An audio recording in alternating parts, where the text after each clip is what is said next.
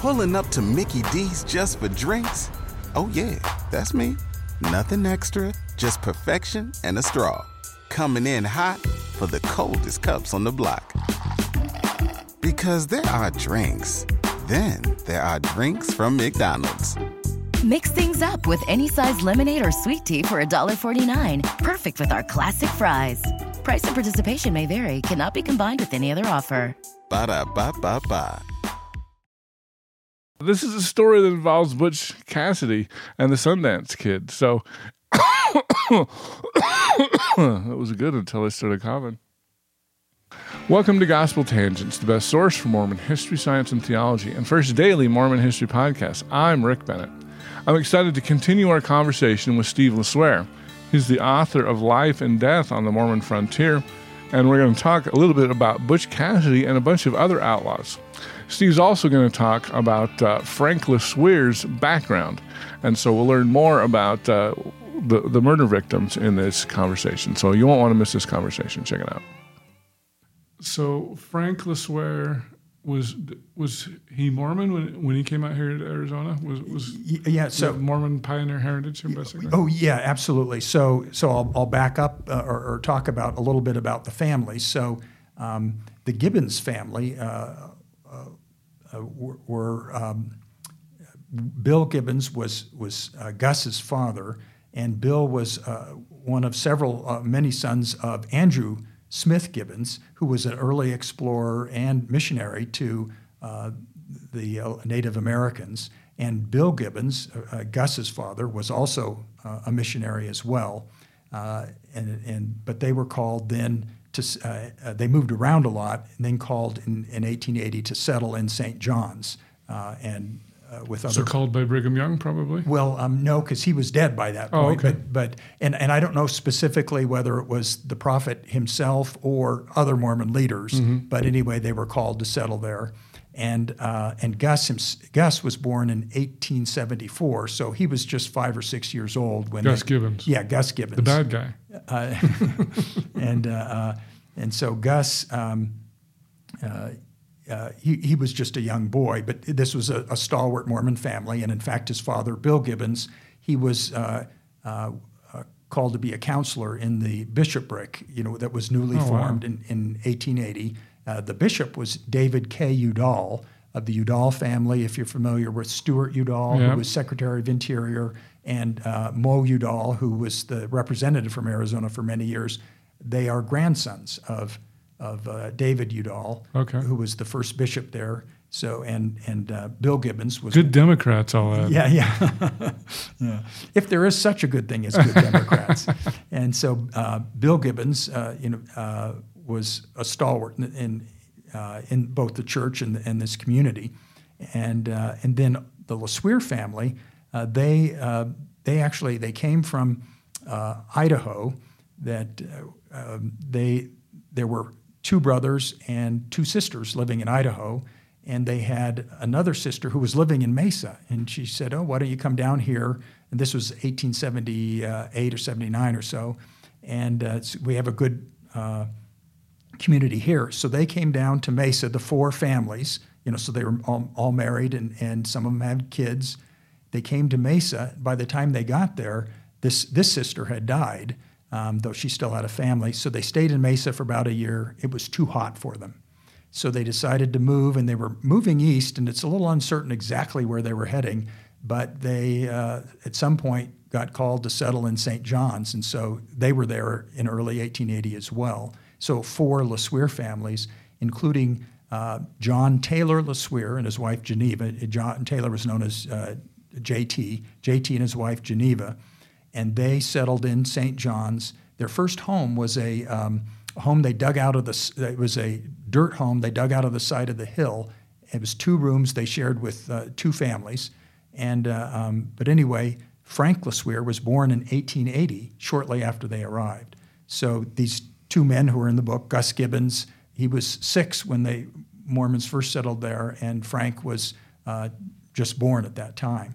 Okay. And so so that was 20 years. They're living there in St. John's, and it was kind of a desolate, out-of-the-way place then, and it was still kind of that same place in the year 1900. They were still plagued by outlaws and rustlers. It was the sheriff, Apache County Sheriff.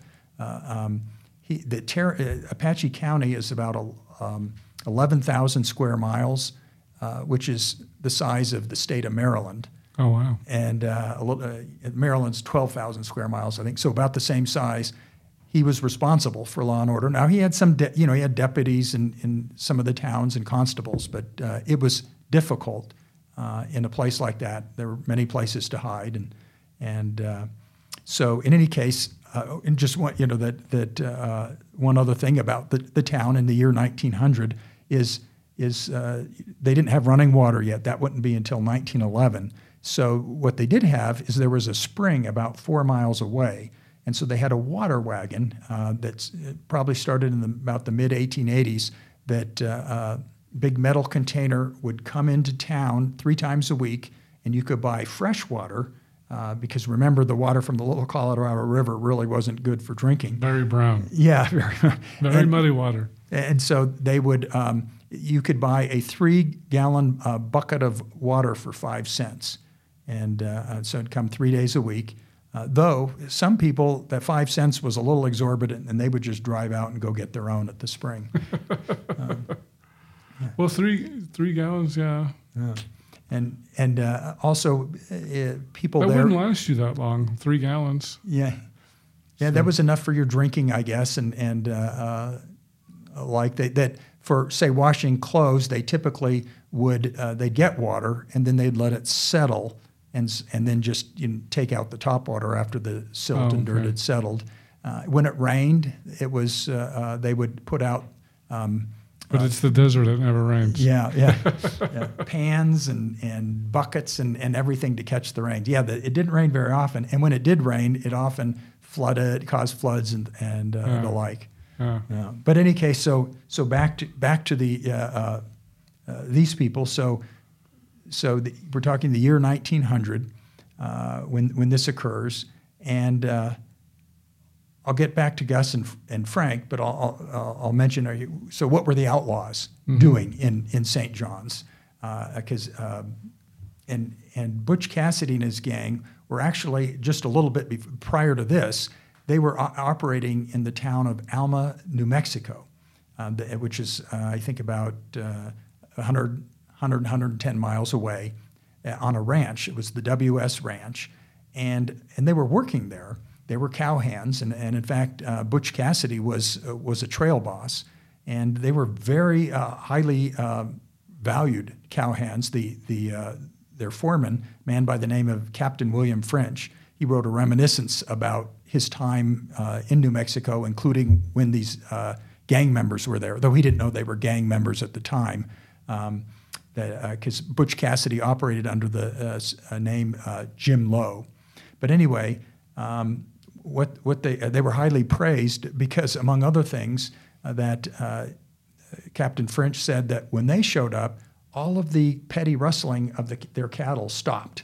They buffaloed it. Nobody fooled with the cattle that these men were taking care of. But anyway, what they would do at this they'd use this as a base of operations. That to plan robberies and execute them. That maybe that 3 or 4 men would go out after they planned a robbery and rob a train, take the money, come back, and then lay low for a while. And we're just cowhands. And then maybe a few months later, they'd plan another one, and some other group of them would go out and rob a train somewhere else and come back.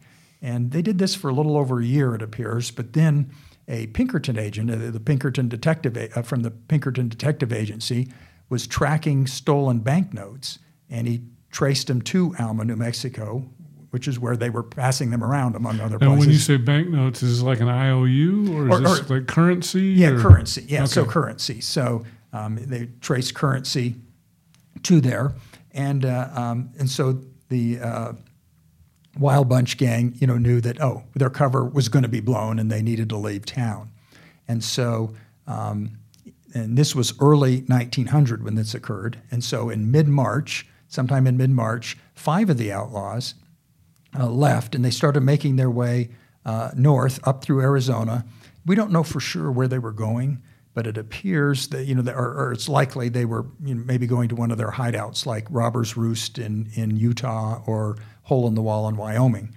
But and then Butch Cassidy and another fellow left a few days later, and first they stole a pack of horses from a neighboring ranch, and then took off north, and they were hurrying to catch up.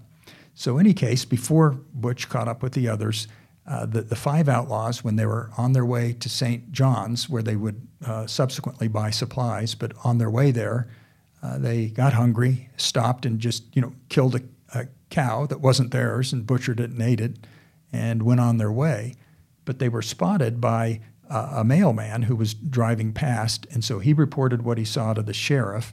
And the owner of the cow was outraged, and the sheriff immediately organized a posse to go capture these men. Now, they didn't know who they were, of course, but just five men killing a cow, that was rustling.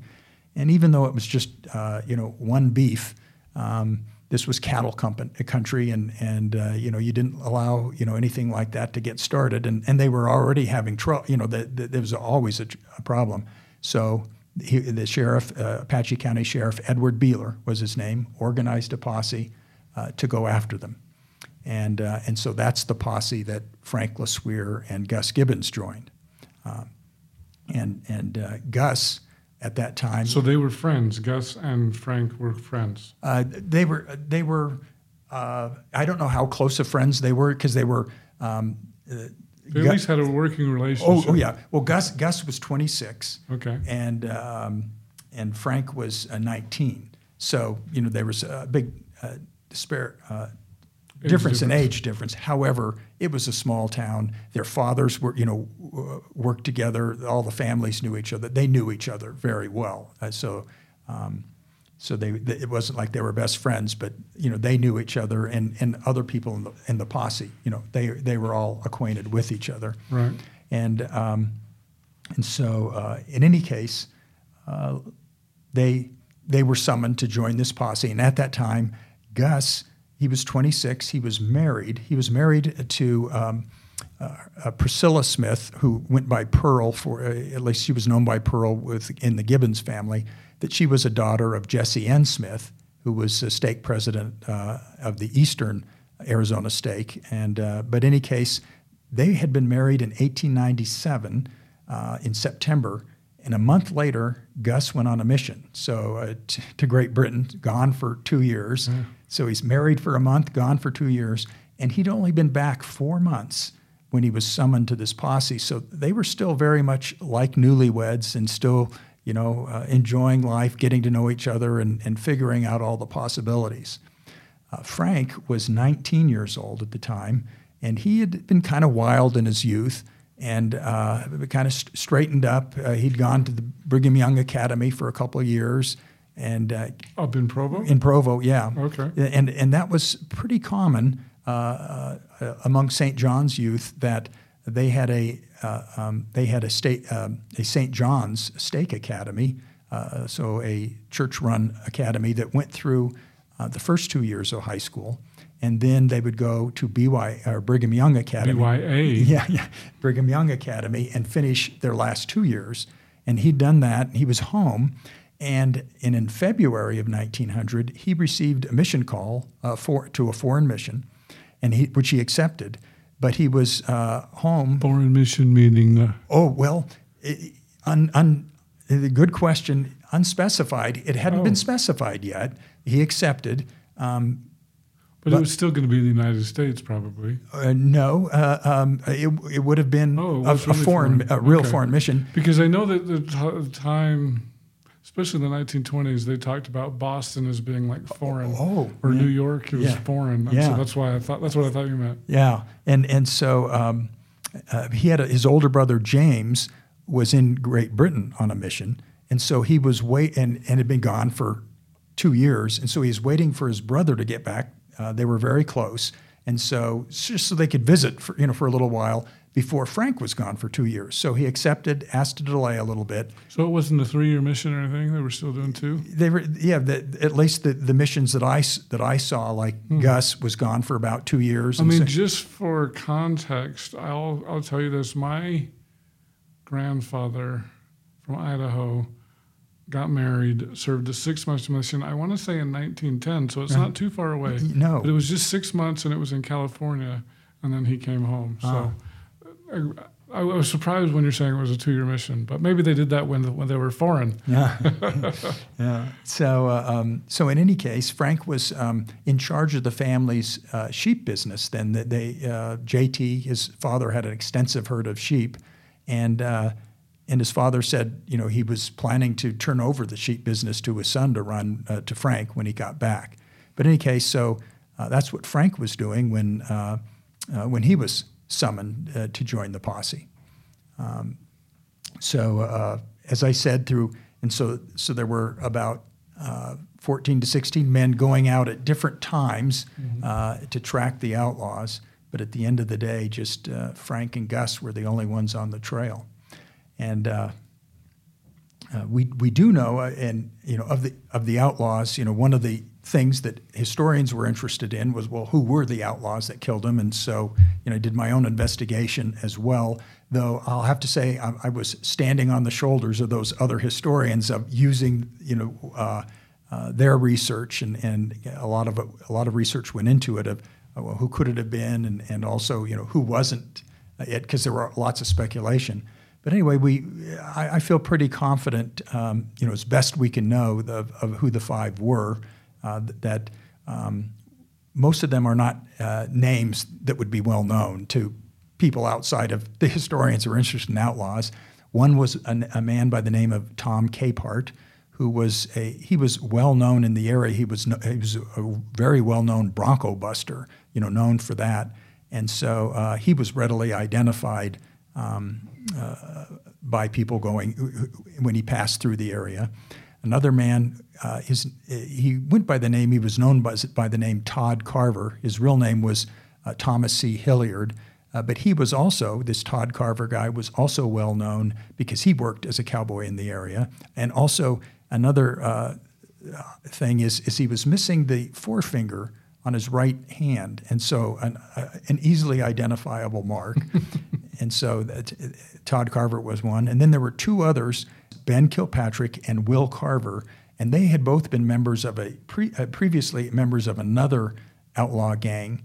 And when that gang broke up, they joined up with the Wild Butch people. And so let me make sure, Gus Gibbons is part of the Wild Bunch. No. Gus Gibbons is one of the people who got murdered. Who got murdered? Okay. Yeah. So it's the murders of Frank Swear and Gus Gibbons. Okay. So that's they're the good guys. They're the good guys. Yes. And they were murdered by the Wild Bunch. Okay. Yeah. And so Gus was with the posse looking for him. So in any case... So basically they'd get a posse together, a bunch of just local residents. Hey, we got to go catch these outlaws. I'm going to deputize you, and we'll be part of the posse. We're going to go look for the bad guys. Exactly. That's exactly it. It was the law in New Mexico and Arizona as well that essentially, that if the sheriff called you to join, you were obligated, or you would have to pay a fine, and it was because, well, these areas, they couldn't afford to have a police force around, but sometimes they would need one, and they're large areas. So this is how they dealt with it. Okay. And so in any case, I suspect that, well, these men joined the posse, not because they didn't want to be fined, but this was cattle country, sheep country. And some of the men who joined either had cattle or sheep, and so it was sort of like, well, I would it's in our interest to get the bad guys. Yes, exactly. And anyway, back to Ben Kilpatrick. Will Carver had been part of previously another outlaw gang, and Will Carver, when he traveled north with them, through St. John's, he used an alias of G.W. Franks. And that had been an alias he had used in the previous outlaw gang. And so that was historians able to, okay, that's him. And does it make it hard when people are using all these aliases to track down who's really who? Absolutely. And that was part of the problem, and part of the challenge to historians is figuring out who was who, and that was the problem that detectives, the Pinkerton agents and others had of figuring out who they had. Who's G.W. Franks? Yeah, exactly. And the fifth member passing through of the gang, and we have less evidence for him than we do of the others, but I'm pretty confident it's him, is Harvey Logan, who is also known as Kid Curry. And he was the fifth member of the gang traveling through through St. John's. And part of the thing about this time frame for them was while they had been in Alma, they had pulled off some successful robberies, but also they'd had some gang members killed, they'd had some gang members jailed, and one of them was Harvey Logan's cousin was jailed and then sentenced to prison. And just a few weeks before they headed north, Harvey Logan's brother, Lonnie Logan, was tracked down and killed. And so they were not in a very good mood. They'd just been outed from their base of operations. They were, had some people killed and jailed, and then Harvey Logan, who was probably the biggest killer among them, was just had his brother killed. So they probably were not sympathetic to being chased this time. Now we do know that Butch Cassidy was not one of these five. Okay. And the reason why is... Which is too bad for the story, right? Yeah. We can still call it Butch Cassidy's gang because the essence, he's sort of the triggering person for all of this. But anyway, we know he wasn't one of the five because he does come into the story because, as I told you, he was trying to catch up to them. And so when he finally was traveling through St. John's with another fellow, and by this point he had, I think, 6 extra horses that they had from the ones they'd stolen. The sheriff... this is like stealing a car for us, right? Yes. The horse was the car. Yes, exactly. and they stole a lot of them.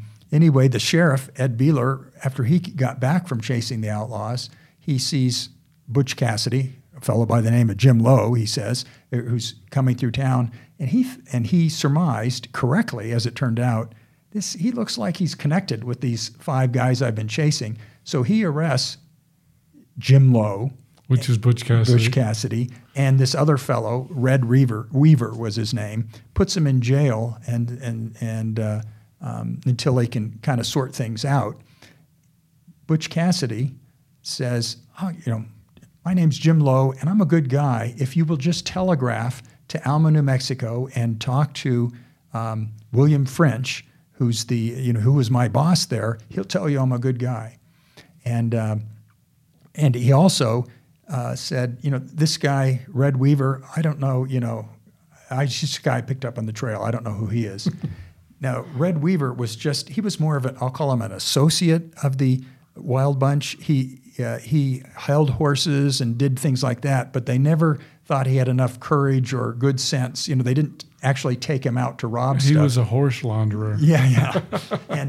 And so he was just told, and William French, talking about him later, said that he was just told, do your job, and he got paid well to keep his mouth shut. And he was told to keep his mouth shut if he didn't want to hear unpleasantly from the rest of the gang. So he probably went along with the story, so Butch wouldn't get found out. So a telegram was sent to Alma. And later, after the boys are murdered and there's another chase for the outlaws, the sheriff's gone, but a telegram comes back from this William French, who, by that point, he knew that Jim Lowe was Butch Cassidy, because the Pinkerton agent had come and talked to him when he was tracking those stolen banknotes, and said, he showed him some photographs he says, do you know any of these men? And William French said, oh yeah, that's Jim Lowe. And the Pinkerton agent said, "No, that's Butch Cassidy, and one of the most notorious outlaws." And okay. So then when Jim Lowe, who was away, came back, William French said, "Well, there's a Pinkerton agent here, and he said you're Butch Cassidy." And French said Cassidy just smiled at him, didn't say anything. He just smiled, but said, "I think I'm going to be on my way." So William French knows Jim Lowe is Butch Cassidy. He gets a telegram saying, and don't know exactly what was in it. French writing years later just says, it said, "Do you know this person?" And so he says, "Well, I thought about it, and so I just decided to send back, 'Yes, I do.'" And so whatever he said essentially vouched for Jim Lowe / Butch Cassidy, and so Cassidy was released. And meanwhile, they kept the other fellow, Red Weaver, in jail, and then he was sent back. A deputy from New Mexico, Socorro, came back, and he was arrested for horse stealing, as was Jim Lowe. But he was, he wasn't arrested, but he was indicted for horse stealing when he got back. Red Weaver was, and also Jim Lowe was indicted as well. So they knew they were in together. Though I did read the court records of this, and Red Weaver's defense was going to be that Jim Lowe told him that Jim Lowe, had purchased these horses. So Red Weaver, had no idea that they had been stolen. That my friend Jim Lowe told me he purchased them. Of course, by that point, Jim Lowe was long gone. He knew he wasn't sticking around. So that's all back out hanging dry. Yeah. So that's. He hung him out to dry. But that was Red Weaver's job. And he got paid well for it. He got paid well for being stood up. And William French talking about Red Weaver after this, he's jailed for it. When he got out of jail, he said he strutted around, like some, border hero because, he'd been in jail and, all of this and that. So in any case, that's how we know that Butch Cassidy was not among the five, but, he took off after that. I hope you enjoyed our conversation with Steve LeSueur, author of Life and Death on the Mormon Frontier. In our next conversation, we're going to talk about Butch Cassidy's Mormon background. Butch Cassidy grew up in Circleville, but it appears that Mormonism never really took in him. And he had a younger brother, Dan, who was also a bandit as well. If you'd like to hear the entire interview uncut, subscribe on either Patreon or at gospeltangents.com. For just $5 a month, you can hear the entire audio uninterrupted. On our $10 tier, if you would like to see the whole video, you can see that either on youtube.com/gospeltangents, or I've got a special Facebook group devoted for full videos. So subscribe at gospeltangents.com and sign up for just $10 a month. For $20 a month, if you'd like to get some bonus content, maybe some of the stuff that ended up on the cutting room floor, you can sign up for that. And then if you'd like to talk to me for $100 a month, we'll do a monthly phone call on something like Zoom, and you can ask me anything you want. So thanks again. Also, don't forget about the merch, mugs, T-shirts, hats, things like that. I'm trying to get the ties up there. Hopefully I can get up there. And thanks again for watching Gospel Tangents, and click here for some more videos. Spin your passion into a business with Shopify and break sales records with the world's best converting checkout. Let's hear that one more time. The world's best converting checkout. Shopify's legendary checkout makes it easier for customers to shop on your website, across social media, and everywhere in between. Now that's music to your ears. Any way you spin it, you can be a smash hit with Shopify. Start your $1 a month trial today at shopify.com/records.